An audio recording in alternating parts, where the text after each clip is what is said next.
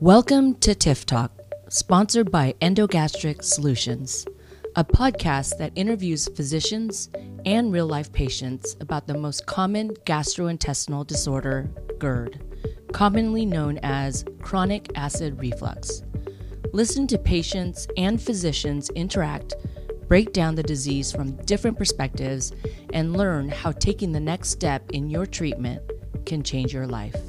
For our audio listeners, you can see visuals on our YouTube channel at GERD Help. The TIF procedure may or may not be appropriate for your health condition. Only your doctor can explain the benefits and risks of all treatment options. Results may vary. Visit gerdhelp.com for more clinical data. The TIF procedure for reflux was developed by Endogastric Solutions Incorporated.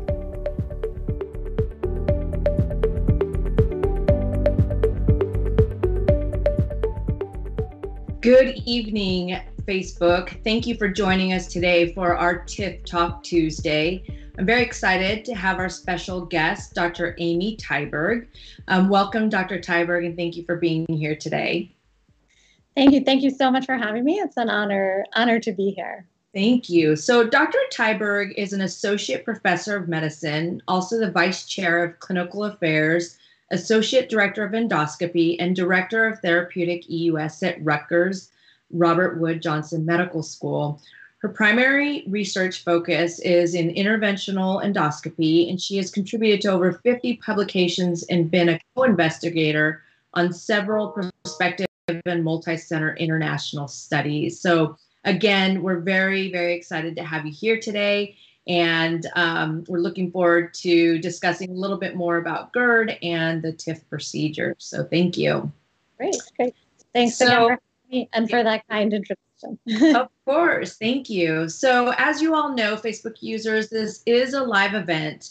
And at any time, if you're interested in asking Dr. Tyberg a question, just feel free to comment in the little chat box, and we will do our best to answer all of your questions as best we can throughout the whole event. So thank you again, and we're going to go ahead and start. So Dr. Tyberg, we're going to talk about GERD today. Can you kind of give us a little more information of what is GERD? What are the types of symptoms a potential patient could be feeling or suffering from if they do have GERD? Yep. So GERD is a process where contents from inside the stomach reflux up into the esophagus or the food pipe. And this process can be physiologic at times, but it can also cause a bunch of troublesome symptoms, as well as mucosal injury to the cells lining the esophagus, and that's when we call it GERD. And the reason that happens is because the stomach contents are full of acid. They're very acidic, and that's important in terms of the stomach's role in digestion. And the stomach cells that line the stomach are built in order to be ready to deal with this type of acidic environment. But the cells that line the esophagus are not designed to deal with that kind of acid, and that's why it causes symptoms when this material refluxes up there, and sometimes even damage to those types of cells. And usually this manifests, the classic GERD symptom that we all think about is heartburn, where you feel that pain sort of in the middle of your chest, classically after eating.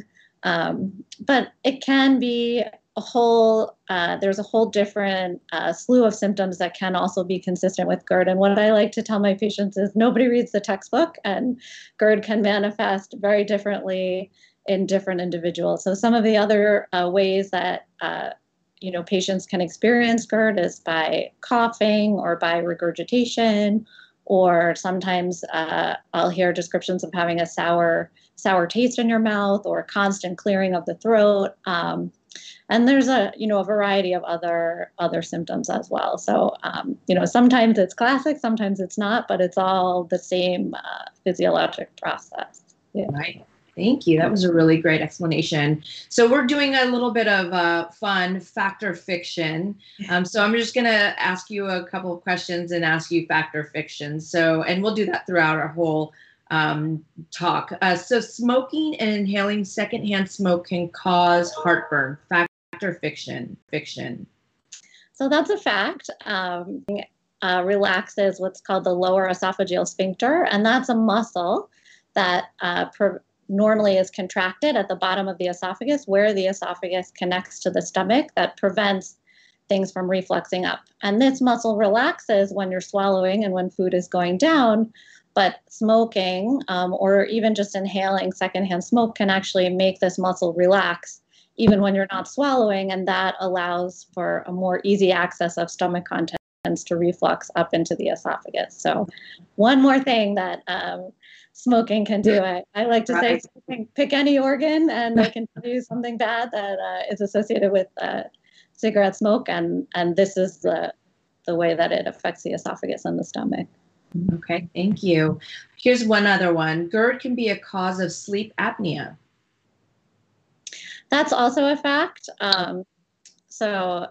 Sometimes what happens is that GERD when you have refluxing of stomach acid during the time that you're sleeping, it can actually disrupt your sleep and cause you to sort of startle awake, and that's what we call sleep apnea. So that is true. Yeah, and we hear a lot of complaints about GERD or acid reflux is the sleeping, not being able to sleep, having that pain and having to prop themselves up. A lot of patients complain about that. So, Dr. Tyberg, what do you generally talk to patients about for managing their GERD symptoms? Mm-hmm. Are there lifestyle modifications or activities or food that they should steer away from if they have GERD? Yeah, so it's actually a perfect segue to talk about GERD while sleeping, because there's lots of different dietary and lifestyle changes that are really the first step in any patient that's suffering from GERD. And one of the things that we talk about is, how using gravity to your advantage. So, lying flat while you're sleeping certainly makes it easier for gastric contents to reflux up onto the esophagus. So some of the lifestyle changes we recommend would be, sleep on a couple of pillows, elevate yourself a little bit just to make that angulation a little bit sharper and make it a little bit harder for stomach acid to reflux up. Similarly, I tell patients, if it's possible, try to sleep on your left side instead of on your back, on your right side, because that also works with gravity to make the stomach sort of lower down and make it harder for gastric contents to reflux up into the esophagus. Right. And then there's other things like, obviously quitting smoking, we talked about, or staying away from inhaling secondhand smoke, trying to eat smaller meals so the stomach doesn't get really distended, again, kind of putting pressure and helping contents reflux up. And then the one that I think is the hardest for everyone who suffers from GERD to adhere to, but is to avoid those, classic trigger types of foods that unfortunately most are delicious and things that people want, but they are notorious for inducing reflux. And again, when I tell patients, nobody reads the textbook, but I tell my patients as well, not everybody is going to react to every type of food on this list. Generally, it's pretty easy to identify what foods are your individual trigger foods and what are not. But the classic ones that we think about are caffeine, which includes coffee. That's a big one. That's hard for a lot of people. Tomatoes are another big one. Peppers, carbonated beverages, citrusy fruits and vegetables, spicy foods. It's all a big the good ones. All the good ones. Alcohol, wine. Exactly. So many to name, unfortunately, right? So what I usually say is cut everything out at first, and then you can add things back one at a time and try to see if all of them cause your symptoms, or if it's just maybe some of them and not all of them. So, that's sort of how I approach it for each patient. Fantastic. Thank you. Yeah. So let's talk a little bit about what options are available for treating GERD today. Yeah. So, I think the first place to start is with the diet and lifestyle changes. And, for some people, that's enough. Just doing those things is enough to control their symptoms. But for many, it's not. And an additional intervention is needed. And it used to be that really the only option was from the very non-invasive to the more invasive, and the non-invasive side would be the medications, which all of us are familiar with the PPI class of medications, and that's generally the first place to start in terms of medical therapy. And then it used to be that if symptoms progressed through that or didn't fully respond, that the only other option available was a more invasive option like a surgical procedure. And I found that, if you look back over time, there are a lot of patients that were kind of stuck in the middle that, didn't really get full relief from just medical therapy, but also didn't really have symptoms severe enough to have a surgery, or were afraid of the side effects or the invasiveness of the surgical procedure. And so now we actually are able to offer the sort of the middle ground, which is the endoscopic option, which does pretty much the same thing as the surgery in terms of how the procedure works, but without the side effect profile, without the need for any incisions, without the prolonged recovery. So it's an exciting time for patients with GERD, absolutely. Fantastic. So there's a lot of debate and a lot of press that's come out just recently about the medications for heartburn or acid reflux, or GERD, if you will.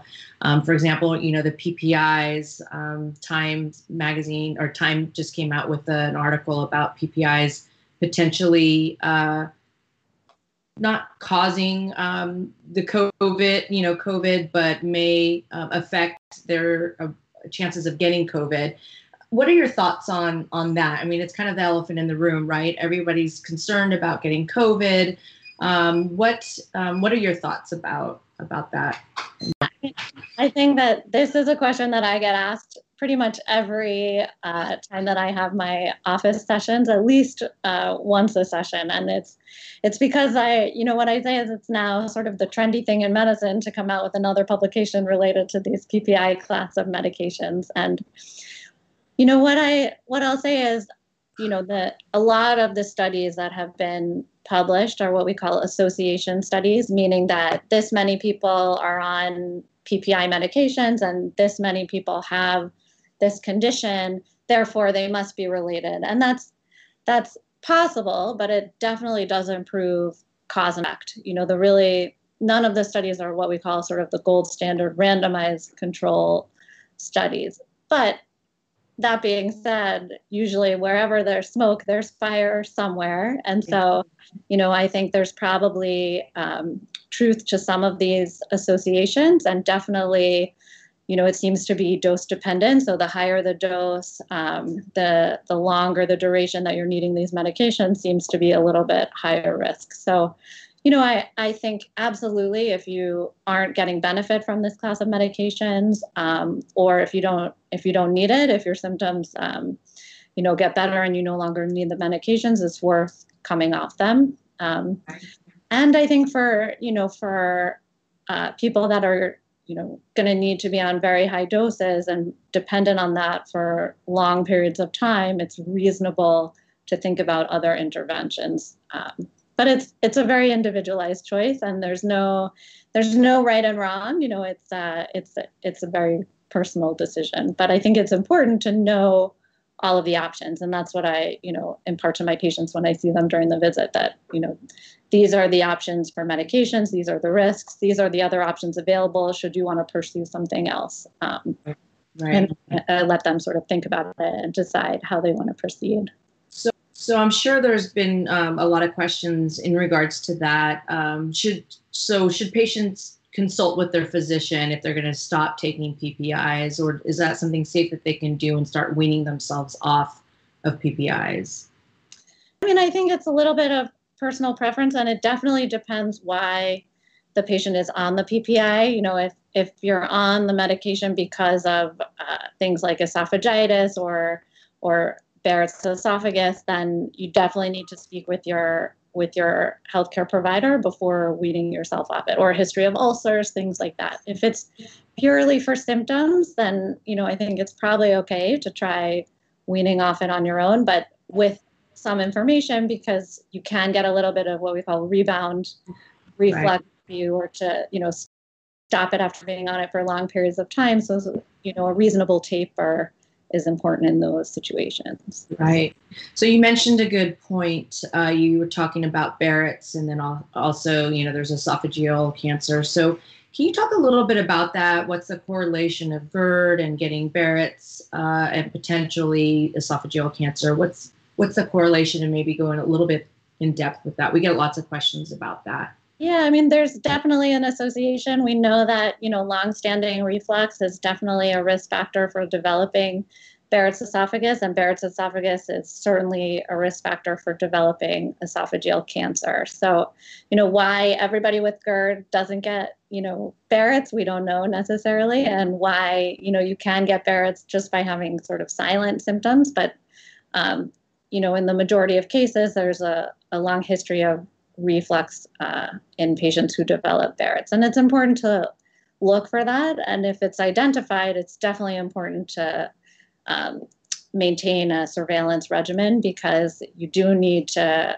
be watched closely, because although the risk of progression to esophageal cancer is low, it is definitely real. And it's something that can often be picked up in endoscopic biopsies. And, we definitely have clues. There's a progression before it just goes straight from, Barrett's to cancer. And so, being in a surveillance regimen is important so that we can catch it in the early stages, identify you as someone that, has the type of Barrett's that seems to be progressive, and treat that before it gets to the cancer stage. Right. So you talked a little bit about surveillance, and maybe you can talk a little bit more about the diagnostic testing process and things to determine whether or not a patient truly has GERD, and or if they are candidates for these other options for treatment for GERD.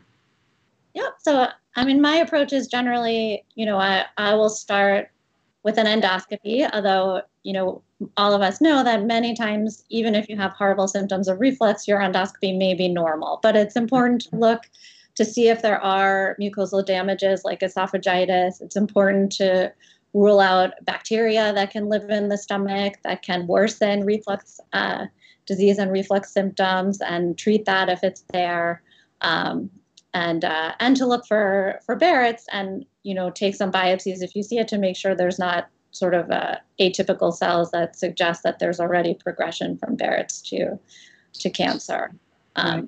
For my own practice, there's a lot of variation in terms of what kind of workup gets done before thinking about some of these more procedural approaches to treatments of GERD, like the endoscopic TIF or the surgical procedure. Everyone's a little bit different in what they do pre-procedure. For me, it depends, it's very individualized. If the patient has classic symptoms that get better with the PPI medication, or if there's evidence of esophagitis in the setting of classic symptoms, then that to me is enough empiric data that, this is reflux disease, and this patient would benefit from some of the more invasive procedures. If it's a little bit less clear, if the symptoms are atypical or the endoscopy is completely normal, then I might do something called the pH study, which actually endoscopically places a probe at the base of the esophagus, and that transmits information to a little recorder that you carry around with you. And then we take that recorder and upload it. It tells us how much of the time the pH in the esophagus is low, suggesting that there's a lot of acid that's coming up into the esophagus, because the normal esophagus should have not a low pH, but a normal pH. And the other very important thing to look for is anatomical changes that may be predisposing to reflux. So I didn't mention this, but the presence of something called a hiatal hernia, which is when part of the stomach actually slides up into the chest through the diaphragm, can definitely be a predisposed patients to reflux, and can be the reason that the reflux is so severe. And if that's there, then that will definitely change the type of intervention that's feasible based on the size or how much of the stomach is sliding up. Right. Yeah, we get that question all the time. If I have a hiatal, these patients are very savvy and they do a lot of research and know a lot of information. So the big question is, I've got a hiatal hernia. Can I have the TIF procedure? So I'll let you answer that. Yeah, the answer to that is maybe. It just it totally depends on how big the hiatal hernia is. And for me, when I'm considering a patient to have an endoscopic procedure, checking for the hiatal hernia and really getting an accurate measurement of it is so critical, because if there is a large hiatal hernia, then you can do the TIF procedure no problem, but it's not going to be effective in the long run. And I think the worst thing is to undergo a procedure and adhere to the post-procedure diet and then have it not be effective. And so whenever, even if patients come to me already having had an endoscopy elsewhere, I'll schedule the TIF procedure if the hiatal hernia is reported to be low, but I won't open the device or begin the procedure until I really do a full endoscopy and a really good measurement myself. And it's important not just to measure what we call forward viewing, meaning as you're inserting the scope down the esophagus into the stomach, you can see where the diaphragm squashes the stomach and where the mucosa changes between the esophagus and the stomach. And if there's a difference in those two things, then you can measure the hiatal hernia that way. We call that forward viewing. But I also go into the stomach and then retroflex the scope, meaning like I look back on it myself, sure, and then I insufflate, blow up the stomach full of air to put maximum pressure. And then I see how big a hole there is or a gap there is there, because that's also a very important measurement. And if there's too big of a gap there, that means that fundoplication is going to slide right back in and it's not going to be effective. So it's very important to assess for that beforehand. Yeah, that's a very good point. So we've got quite a few questions that have been coming in. So I'm going to ask a couple of these questions and we'll keep going. So one question, when should a patient with GERD be referred for surgery? So, I think usually what happens is that, the diet and lifestyle changes will be tried.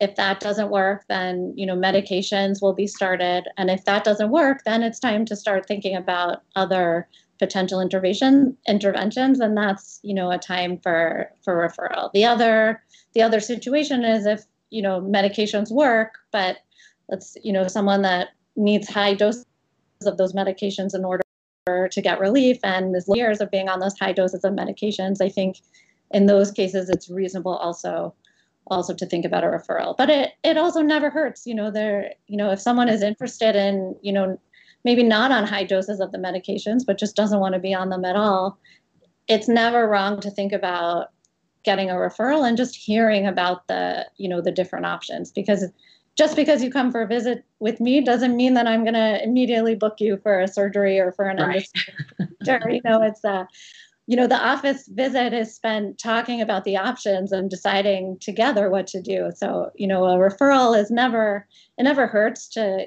have a referral and get information. There's no commitment. It's not like I don't get mad when, the decision is made not to proceed with the procedure by any means. I just want to make sure that, every patient is aware that it's out there and what the options are. I love that. I love that. So a couple more questions and then we'll kind of get into what the options are and talk a little bit more about the TIF procedure. So another question, my aunt has started experiencing a lot of heartburn after going on a blood pressure medicine. Is there a relation? A lot of medications can worsen reflux symptoms, and it's especially suspicious if the symptoms begin right after starting a new medication, then that's pretty suspicious. Sometimes they do get better if you just wait it out, but sometimes even just switching to a different medication in the same class is effective enough to help with those symptoms. Okay, very good. And then one other question: can LPR get cured with the TIF procedure? Yeah. So when we talk about the data, we'll go into this a little more when we talk about the TIF procedure, but the patients that were included in those studies had a whole slew of different types of symptoms, and pretty much across the board, every symptom got better. And certainly some responded, a little bit better than others, but, it's it's nothing is 100%, but yes, it could be expected that LPR symptoms would respond to a TIF procedure. Fantastic. So let's talk a little bit more about the TIF procedure. Do you want to explain what it is and how it works? And then you can go into studies too, if you'd like. Yeah. So the way the TIF procedure works, it actually does pretty much the same thing that the surgical procedure does, which is it takes the stomach and it kind of twists it around the bottom of the esophagus, which does two things. It makes that opening a little bit smaller so that it's harder for contents to reflux up, but it also changes the angulation between the stomach and the esophagus so that the angle is harder as opposed to this way, it's this way, and it makes it harder for contents to reflux up.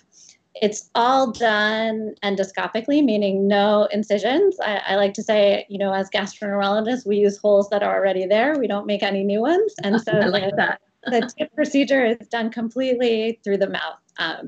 Patients are under anesthesia and asleep for the procedure, so you don't feel anything at all. And it's, it used to be a relatively long procedure, but now it's pretty quick. I can actually do the procedure on average in 25 minutes or so. So it's a pretty quick procedure. I think one of the, some of the major questions that I get asked is how does the wrap stay in place? And, how do you make sure that it stays long term? And the way that the procedure works is that you actually deploy these little sort of H-shape, they're called fasteners, but you can think of them almost like staples. And they are deployed through the device, which anchors the tissue in place. And you may think, well, plastic, fasteners, how can that hold long term? And the answer is twofold. One, they're very strong, but also they don't hold it in place long term. What they do is create a reaction that causes scarring. And if you think about a cut on your finger when you get a scar, the skin feels sort of hard and not normal after that. And the same thing happens to the tissue in the wrap. It causes scarring and it hardens, and that's what keeps it in place over time. Another question I get asked all the time, what about how will I feel afterwards? Do I have to stay overnight? What are the restrictions? And I, every time someone comes to see me in the office, I give them the diet to study ahead of time and a lot of information about what to expect after the procedure. But basically what I say is that I used to have every patient stay overnight in the hospital, and now I would say 95% of my patients go home the same day as the procedure. So generally you'll stay in the endoscopy unit for an hour or two after the procedure, and then if you feel okay, then you go home, and that's definitely the majority of patients. The diet is a little bit stringent post-procedure, and I think that's probably the hardest part of the whole thing. It is liquids for almost 2 weeks before progressing to more solid types of foods, but that's because the fasteners are important really in the beginning to induce that fibrosis and that scarring. So we really want to make sure not to disrupt the wrap just in the short term. But after that, you progress sort of to more and more normal diet, and by 6 weeks after the procedure, you can sort of go back to normal diet. Yeah, that one always scares everybody, right? What's the diet going to be like? So, yeah. But going home the same day, that's fantastic. We do have a couple more questions I wanted to make sure we get answered. This one was, what was the typical well, you didn't kind of talk about, what's the typical recovery time after the TIF procedure? Yeah. So, as I said, generally my patients go home the same day for the most part. Rarely someone will stay maybe one night, but that's definitely the minority. Most people feel fine after the procedure. I would say, maybe some soreness, but generally not even severe enough to require any kind of medication. I send everybody home with a little bit of liquid Tylenol with codeine just in case, but most tell me they don't even need it. Because they feel pretty fine after the procedure. I would say the hardest part is that you may feel a little bit dehydrated or weak because of the diet. So not so much from the procedure itself, just from adhering to the diet. And I would say most people take, do it, either able to go back to work Monday or take 1 or 2 days off post-procedure, but it's not necessarily required. How about going back to work or exercising? What's the time frame when they can go back to doing those type of normal things after the TIF procedure? Yeah, so in terms of work, there's really no restriction. If a patient feels okay going to work, even though they're just on, liquid diet, then I have no problem with that, unless it's a type of work that requires very heavy lifting. That's really, or, really strenuous exercise. That would be something that I would probably avoid for at least two to 3 weeks after the procedure. Okay.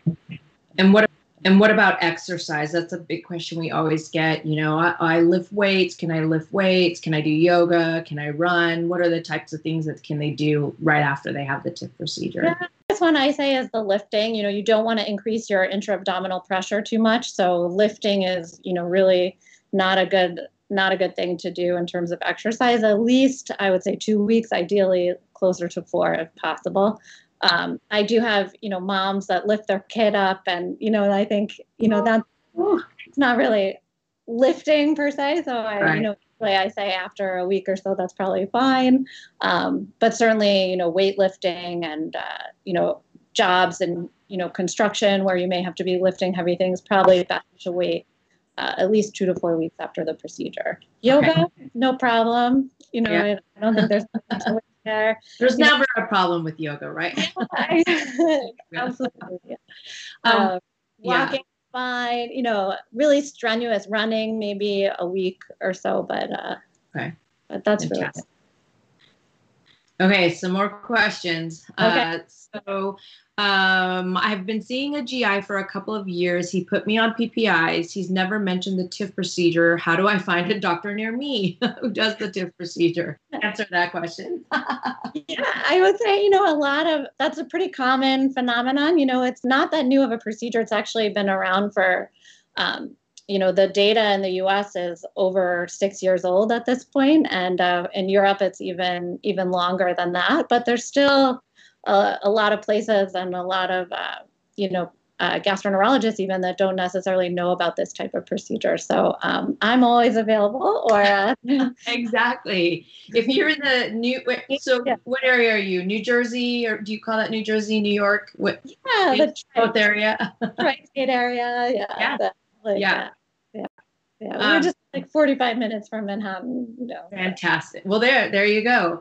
But if you're not, I'm going to help answer that question too. You can go on gerdhelp.com, and there is a physician locator on there, and you can put in your zip code or your state, and you can find a physician near you that does the TIF procedure.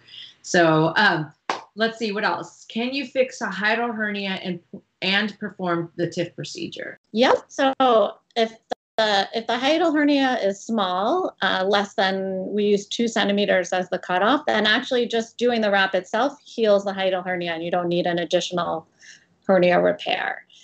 If the hernia is larger, the hernia will have to be repaired. And as of yet, the only way to do that is with a surgical procedure, although who knows what the future holds for us. But right now, us as gastroenterologists, we can't do that just without making incisions. But it is possible to do sort of a combined approach where you have a laparoscopic repair of the hiatal hernia and then have a TIF after that. And that's, definitely gaining in popularity. I know personally a lot of surgeons that have pretty much abandoned the surgical fundoplication, and they'll do their surgical hernia repair and then do the endoscopic TIF afterwards, because the efficacy is the same, but the side effect profile is so much better with the endoscopic version than the surgical one. And so, I think certainly we're going to see more and more of that in the future. And then even it's now even approved by the FDA for that indication. I think that was within the last year, a little more than a year. 2017. Yeah. Okay. Well, and I know there's a lot of physicians that partner, a lot of GIs that partner with surgeons to do that combined procedure as well. The surgeon will repair the hiatal hernia, and then the GI will sometimes come in and do the TIF procedure. So that works really well as well. Okay, so let's see.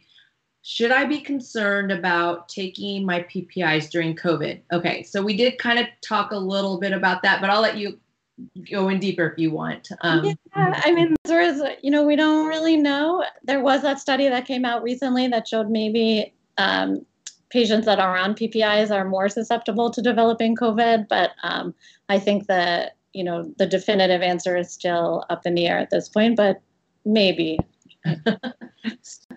Go see your doctor, right? Go talk to your doctor about your symptoms. Can we talk a little bit about that? As COVID is on the top of mind of all patients right now. What are the things that you guys are doing at your location or at your practice to help make patients feel comfortable and safe to come into the office to either have their just a initial consult if it's a GERD consult, or do any diagnostic testing, or even the TIF procedure at this time with COVID? Right. That's another question that I get asked all the time now.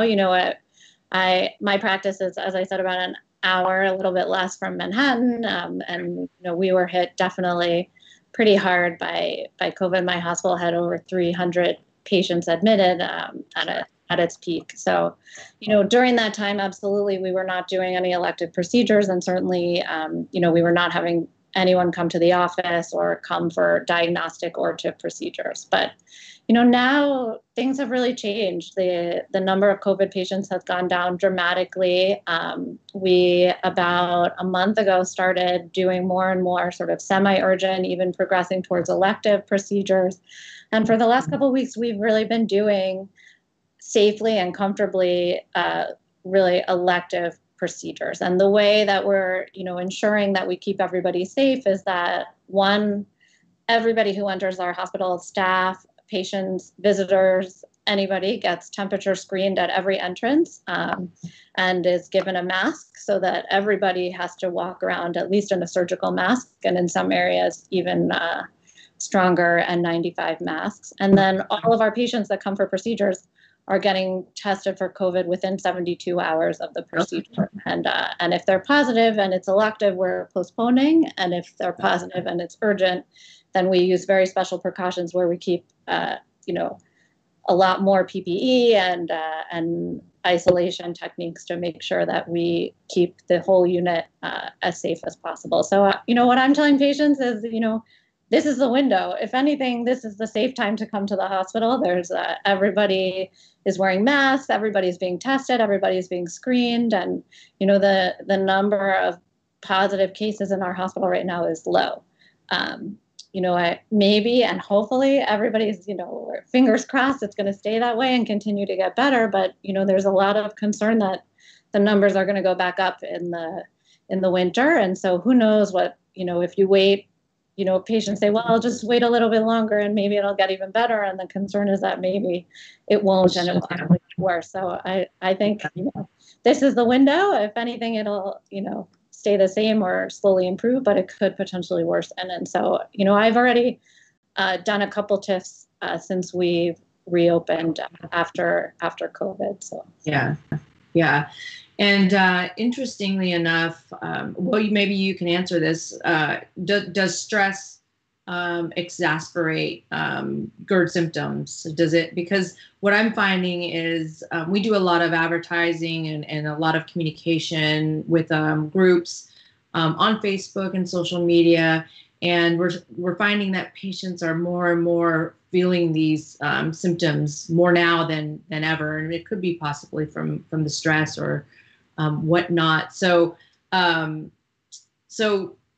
do you think that stress increases the GERD symptoms or the feelings of the symptoms?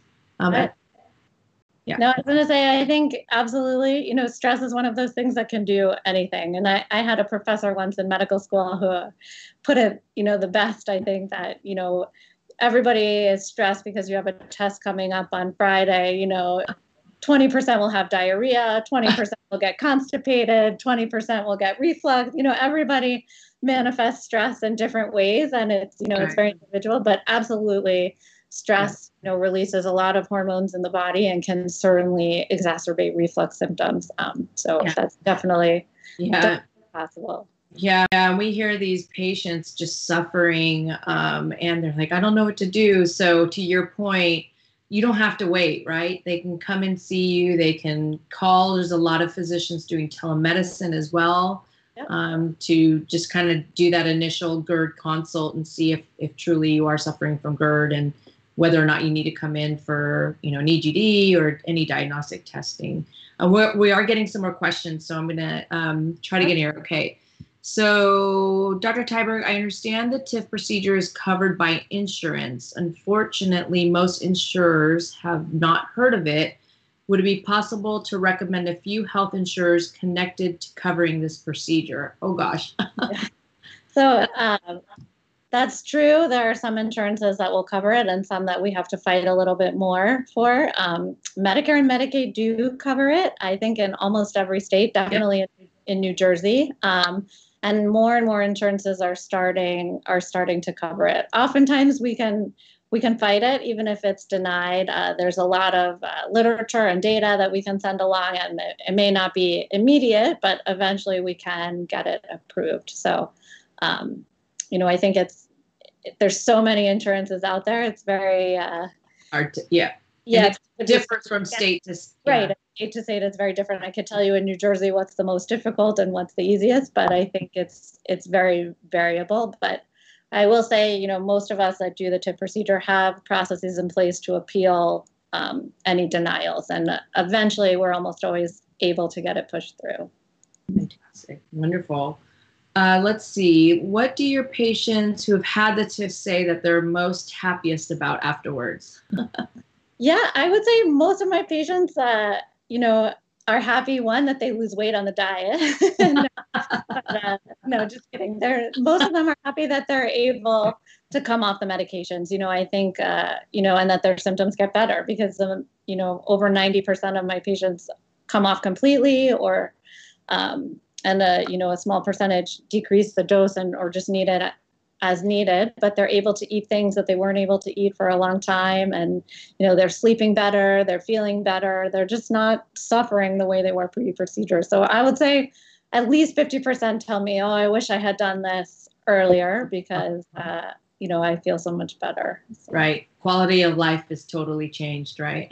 Yeah, I think that's, probably the biggest thing. Yeah.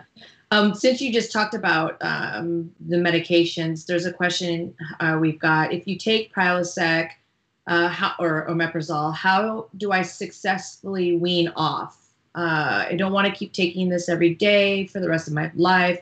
I've read some awful things about it. I take 20 milligrams once a day. Any advice is appreciated. Yeah, I mean, I think, when you're on that kind of medication for a long time, the way to wean off is slowly. So there's no literature, there's no scientific data to tell us exactly what's the right way to wean it off. But what I generally do is if you're on twice a day, to go to once a day for a week. If you're on just once a day, then, maybe go every other day for 2 weeks and then off. Or if you're on, 40 milligrams, go to 20 for a week and then every other day and then off. So it's not scientific. It's just, you just don't want to go completely off one day on, one day off if you've been on the medication for a long time. Okay. Fantastic. Well, that's all the questions that we have today. I can't thank you enough, Dr. Tyberg, for being with us today and sharing all this information. Is there any last thoughts about GERD or the TIF procedure that you wanted to share with the audience that's still watching? No, I mean, I just want to, relay the message again that, it's not worth suffering with these types of symptoms. If you're not getting the response that you want from the medications, you don't have to undergo a very invasive procedure with a lot of side effects. Like, this is a same day outpatient procedure with a relatively quick recovery and almost no side effects. There's no reports of the gas bloat or the trouble swallowing that we see with the surgical procedure. And so I think it's a great option and worth at least hearing about and learning about and, thinking about if you're one of those millions of people that fall sort of in that window of not getting relief from your medications, but maybe not, wanting to undergo a more invasive procedure. So. Perfect. Couldn't have been said better. Well, thank you again, Dr. Tyberg, for joining us tonight. We really appreciate it. And thank you to everybody that joined us tonight on Facebook Live. Again, feel free to go on gerdhelp.com if you are looking for more information and or a physician near you. We also have a YouTube channel. Just search for GERD Help. And you can find all of these TIF Talk videos if you missed this or any other ones that we have. But we have a TIF Talk every Tuesday, so feel free to tune in every Tuesday, and you can learn more about GERD and the TIF procedure. So thank you again for joining us. Everybody stay safe, and we'll catch you next time. If you are suffering from chronic acid reflux and want more information, please visit gerdhelp.com or download our GERD Help mobile app. Thanks for tuning into another episode of TIF Talk. Leave your questions and comments on our social media at GERD Help. Live well, GERD free.